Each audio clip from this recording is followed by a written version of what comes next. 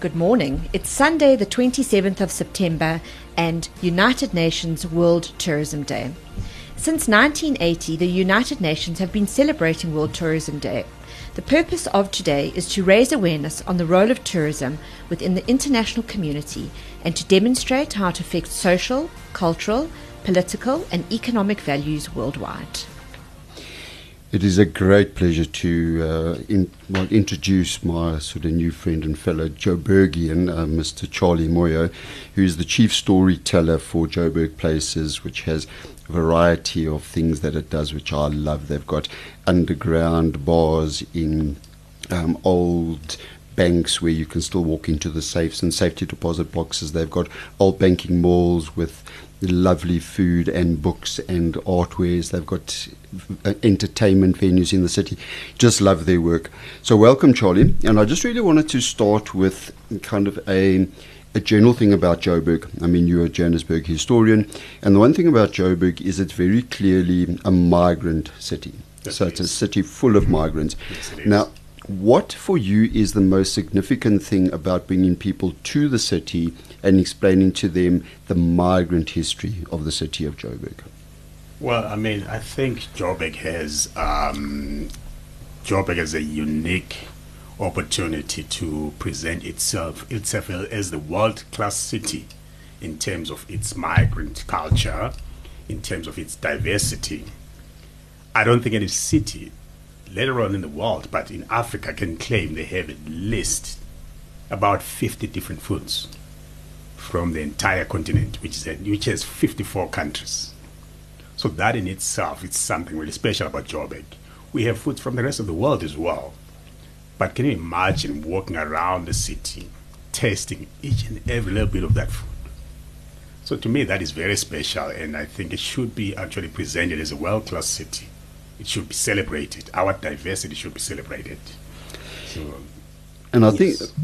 think that the interesting thing is the thing that Joburg should be celebrated for, which is its migrant nature and the massive diversity, the ability to develop huge levels of cultural competence by engaging with many, many different cultures, has actually partly been our undoing. And your business really struggled during that time because, in fact, our diversity became a source of conflict, where there was massive xenophobia within our country. So how does tourism contribute to the reduction of xenophobia? Well, look, I think we really have to speak about it. We really have to, be at the forefront as people in the tourism, industry and say, you are killing our country. You're not only killing our country, you're killing the entire continent just by being xenophobic. There is enough for everyone. This whole xenophobic, what do you call it, whatever it is, it started by people just to benefit themselves. They are out to divide us as a people. But if we are at the forefront of the tourism, we need to speak about it, and we need to say, listen, you are killing the economy. There is so much unemployment, of which, if I think about it, the tourism industry can actually contribute so much to the employment itself. Everywhere you go, be it in the townships, there is a story to tell about the people in the townships. We can bring tourists there. The locals can actually benefit from the tourists coming in and learning the cultures and learning the diversity of the people in that area. So every little area that is out there is special. It has its own story. We need to preserve it. We need to love the people that are in it, and we need to tell the stories, not to divide people with their stories. Okay. So, Charlie, I think a lot of it has also to do with the fear of the unknown. So many people, I grew up not in Hillbrow, but visiting Hillbrow, jawling in Hillbrow, going to the clubs that Luke went to and will mention. And what I learned is at that time, Hillbrow and the surrounding areas were Eurocentric. And now we've moved. Hillbrow is a transient place, and it's now become very Afrocentric. And because people haven't been there for a very long time and seeing it being so different, they have a great fear. And yet when I returned, and the very first tour I did was from Ponty, my eyes were really, really opened, and I learned so much. So I think for the listeners, we've just got to tell them that there really isn't anything to fear. All that there is to do is to gain great experiences. We've spoken about the great food that you can have, and also to learn. Also, I want to add to that is, you know what, like you said, Joburg has always been a migrant city. So the culture remains the same, just the people change. You have to accept the new people that have come along. If you think from the stages, from when gold was discovered, how many migrants have changed? From Hillbrow, Berea, all the way to the suburbs. The migrants come in, they start out small, they have nothing, they have no prospects. They start out with these small corner shops. They grow, they actually bring employment. If you think about it, they contribute to the economy somehow. So we really need to encourage migration in this city than to, frown upon it. So that's my take. Having done some research, tourism is one of the world's most important economic sectors. It employs 1 in every 10 people on Earth and provides livelihoods to hundreds of millions more. For some countries, it can represent over 20% of their GDP. So I think that is so important in terms of contributing to the economy. There's some great tours that you do. I've been fortunate enough to do some wonderful tours that Luke has done. What do you find people ask you the most on your tours and are most surprised about? Wow. First they asked, is it safe? So that I think that's everybody's first question. Yeah. Will I survive this? So that is the major concern. It's safety.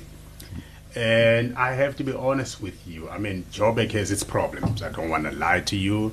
It also has crime. Yes, there is crime. It's a big city. There's quite a lot of people. This city receives at least about 3,000 migrants every month officially. That number unofficially borders between 8 and 10,000. So there's always a lot of people coming to this city. And with that comes crime here and there. But Joburg is so much bigger than crime. There's so much to see. It's not like it's a war zone like people expect it to be. And our only problem is that actually our own people, our locals, the people that have been here, are the ones that are saying to those guests and the tourists and the international guests that please don't go to Joburg, stay here in Sandton, you are safe here. They are missing out on the greater Johannesburg, on the real history. There is so much more out there to learn. There's so much stories to tell. And what they are surprised by, actually, is the love of the people of Johannesburg. You go to Joburg, people greet you with a smile. They don't even know your name. Not many cities do that. I remember sometime about 2 years ago, Gerald and I did a tour for these international guests. In the morning, we actually hopped on a Rea Vaya bus. Not a Rea Vaya bus, actually, on a Gautrain, rather, at 6 a.m. in the morning all the way to Pretoria. 6 a.m., that means people are going to work. And we were in the train, and all the people that came in, they were chatting to each other. It was very noisy at 6 o'clock in the morning. And one of the guests asked me, what are they so excited about? What are they so happy about? Where are they going? I said, they're going to work. And they said to me, but what is there to be excited about when you're going to work at 6 o'clock in the morning? Because they're not used to that, I think that's lovely, that people are so happy to go to work. No, people in South Africa, people would rather be happy than sad, no matter their circumstances. You can go to Alexandra, people will be happy for you. But there's a lot of poorest of the poor there. But they have the smile in their faces. They understand their circumstances, and they have hope that they will come out of it. So for that, people don't get to see around the world. That's what they come here for the love of the people. So that's what I get mostly. And I love that you say that, because I absolutely, anyone who knows me knows I adore the city. It's sort of my whole kind of life. I know it. my whole life is kind of narrated via the clubs and the restaurants and the pancake bars, and it sort of holds my entire history, which is a lot of my identity. And the thing that makes me sad is the fact that previously. People were excluded from certain, for example, the Rand Club. People were excluded from certain spaces based on race, ethnicity, gender. Women weren't allowed at the Rand Club. And now what seems to have happened is people have excluded themselves from the old city based very much on prejudice. Of course. It's the idea that if you come here, the city's old, the city's dirty, the city's dangerous. And the fact that there's not people inhabiting it allows for those elements to be there, because if we are there and we inhabit the streets as a critical mass, those things will cease to exist because we own the streets rather than the criminal element or the element that doesn't want to clean. So, for me, what you are doing is, by putting people's feet back on the street and being able to see Joburg through a different lens, you are changing perceptions. And those perceptions then introduce social cohesion. So how do you see tourism as contributing to the fact that we see ourselves across the world, because you do lots of international tours, as one people sharing in a heritage? Well, first I just want to say, the thing is, Joburg, from day one, the problem with it is the politics that comes into it. What I love about people of Joburg is that they are very rebellious. They don't really respond well to rules. So that in itself gives me so much hope. But at the same time, from apartheid to the current government, they've always preached, they've always sold the American dream, which really affects Johannesburg in a big way, because, all the young people that are out there trying to make it, their goal is to actually live in the suburbs and have, a house with 2 motor cars and a very high wall, which was supposed to be a picket fence. So that dream was sold to everyone. It was first by the apartheid government. It was sold to certain individuals, saying this is where you're safe. We will separate you from these people. Now what you have is the democratic government came into power, and they said this dream is for everyone. It's a wrong dream, because we all can't live in the suburbs, So we need to draw our people back to town and say, listen, this is a beautiful dream as well. You can live a beautiful life. You can have a beautiful penthouse apartment in town, and you can still interact with the people, and you can still be in the streets. The only problem with town is that, first of all, that city was designed for cars. So we really need to redesign town. Slowly and surely. We really need to start getting our people to work on the public spaces, because once we have cleaner public spaces, we have trees, we have, cycling lanes, and let's just close some of these roads and pedestrianize them. We don't have the money, but there are people with the money out there. There is a government that is supposed to be taking care of that. People will start reinvesting in our city. They'll start loving it more, and they will start respecting it more, and they'll start, exploring and experiencing all this diversity that we have. So I think we really need to start and turn the young ones and say, the American dream is not sustainable. Let's build the South African dream. Charlie, you live in the city. I do. And your apartment was not an apartment. It's been was not, yes. So tell us a little bit about that, because it's very interesting. I'm coming for tea, by the way, so that I can see exactly what you're such a storyteller. So I feel like I've already visited you. But our listeners, I can promise you, I don't make really good tea, but I will. I'll teach you.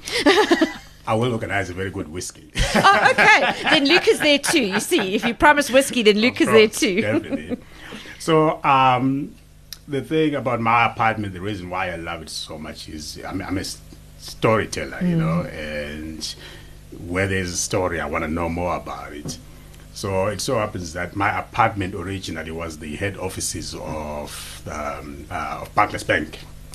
Okay. And Barclays Bank was one of the last companies that left this country, because of sanctions. But before they left, they refused to leave, and they said, we're not going anywhere. We believe change was coming to South Africa soon, and so we'll rather wait for change. And unfortunately for them, the ANC launched a protest campaign which then thousands and thousands of people were seen marching through around the world, and they had no choice. They had to leave within about a fortnight. And so when they left, they sold to F&B, but my building was never used. So my building was actually, it was fixed, or it was repurposed by Brian Green, who developed 44 Stanley and Victoria Yards, turning it into apartments upstairs and restaurants downstairs. My apartment in particular originally was the main boardroom of Barclays Bank. Wood panels, everything, very English. That's not what I love about it. But what I love about it is that, can you imagine that obviously they would have made that decision to leave the country in where I live today. So for me, that is fascinating. Oh, it sounds absolutely beautiful. So I'm going to take you up on that offer. No, you have to. Speaking of Victoria Yards and 44 Stanley, people in Joburg, people who live in the burbs, really need to visit, as Luke says, from the burbs to the brow. Not necessarily Hillbrow, because it expands way beyond that. Expands way beyond So I think I'm going to ask both you, Charlie, and because you, Luke, because you are probably one of the most passionate Josie people I know. Where would you tell people or invite people to come and visit in Joburg? Without a doubt, people have to experience the migrant culture. And so where I take them is the Ethiopian Quarter. There are so much hidden gems. In that space alone, you can discover a new restaurant almost every day. There are hidden corners. There is like Ethiopian artifacts, It will feel like you've just took a flight all the way to Ethiopia in Johannesburg. So that is really special. We can actually present that to people. They don't have to take a flight. I often tell people, if you don't have time and you want to visit the entire continent, you don't have to worry about it, because all you have to do is just come to Joburg and we'll show you that continent. We'll show you that country that you want to visit right here in our city. The Ethiopian Quarter is phenomenal. Yes. I know Ishvara took us there on his fabric tour, and we spoke earlier about food, the most delicious lunch.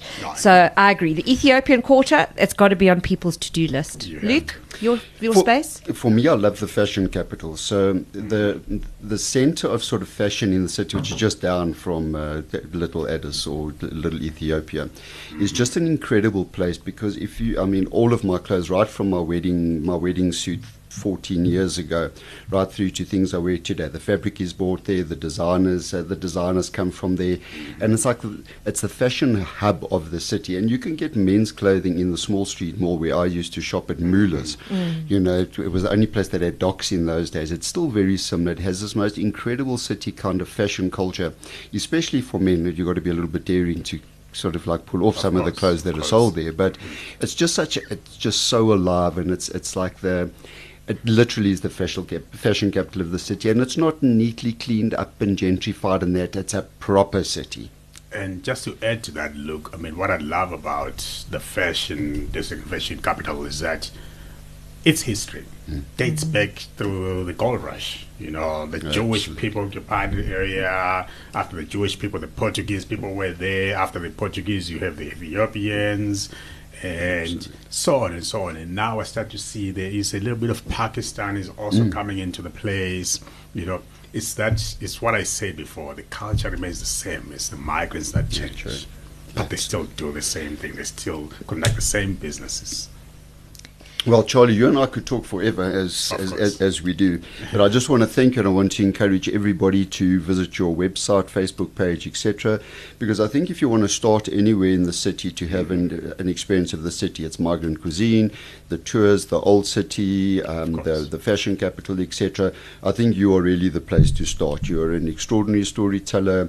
You have that building at the old Union Bank is just the most beautiful space with tiles from 1906 on it, and people must just come and inhabit the city again, because once we remove the fear and the prejudice of what the city is, and we introduce people to the city like you do, we will fill those streets with people, and when the streets are filled with people, we'll have a city that people want to live and inhabit. So thank you for everything you do, and thank you for your time here today. Well, thank you for having me. Charlie, it's been amazing. I can't wait to come and do one of your tours and to course. taste the food. Yes, We're doing something quite fun on Facebook. We are sharing some photographs of the most beautiful places in Jozi. All of the credits of the photographs go to Luke. And we're going to have some fun, and we're going to say, where in Jozi are we? So we encourage everyone to go to our Facebook page. Firstly, you can get Charlie's details. You can get links to his Facebook page. You can book a tour with Joburg Places, which we really encourage you to do. And you can see Jozi through the eyes of Luke and some of his favorite places. So guess where in Jozi are we? After a few days, we will give you the answers. And thank you very much. Thank you so much. Thanks, Charlie. Awesome. Right, so as we finish our discussion on tourism, we would like to encourage you to please interact with us at our Facebook page at Society Superheroes, and we are very proud to announce that we are going to be honouring teachers on International Teachers Day on October the 5th. My wife herself is a teacher and is deserving of honour, but we'll be discussing International Teachers Day with Pierre Myberg from Relima. We look forward to engaging with you and to chat then.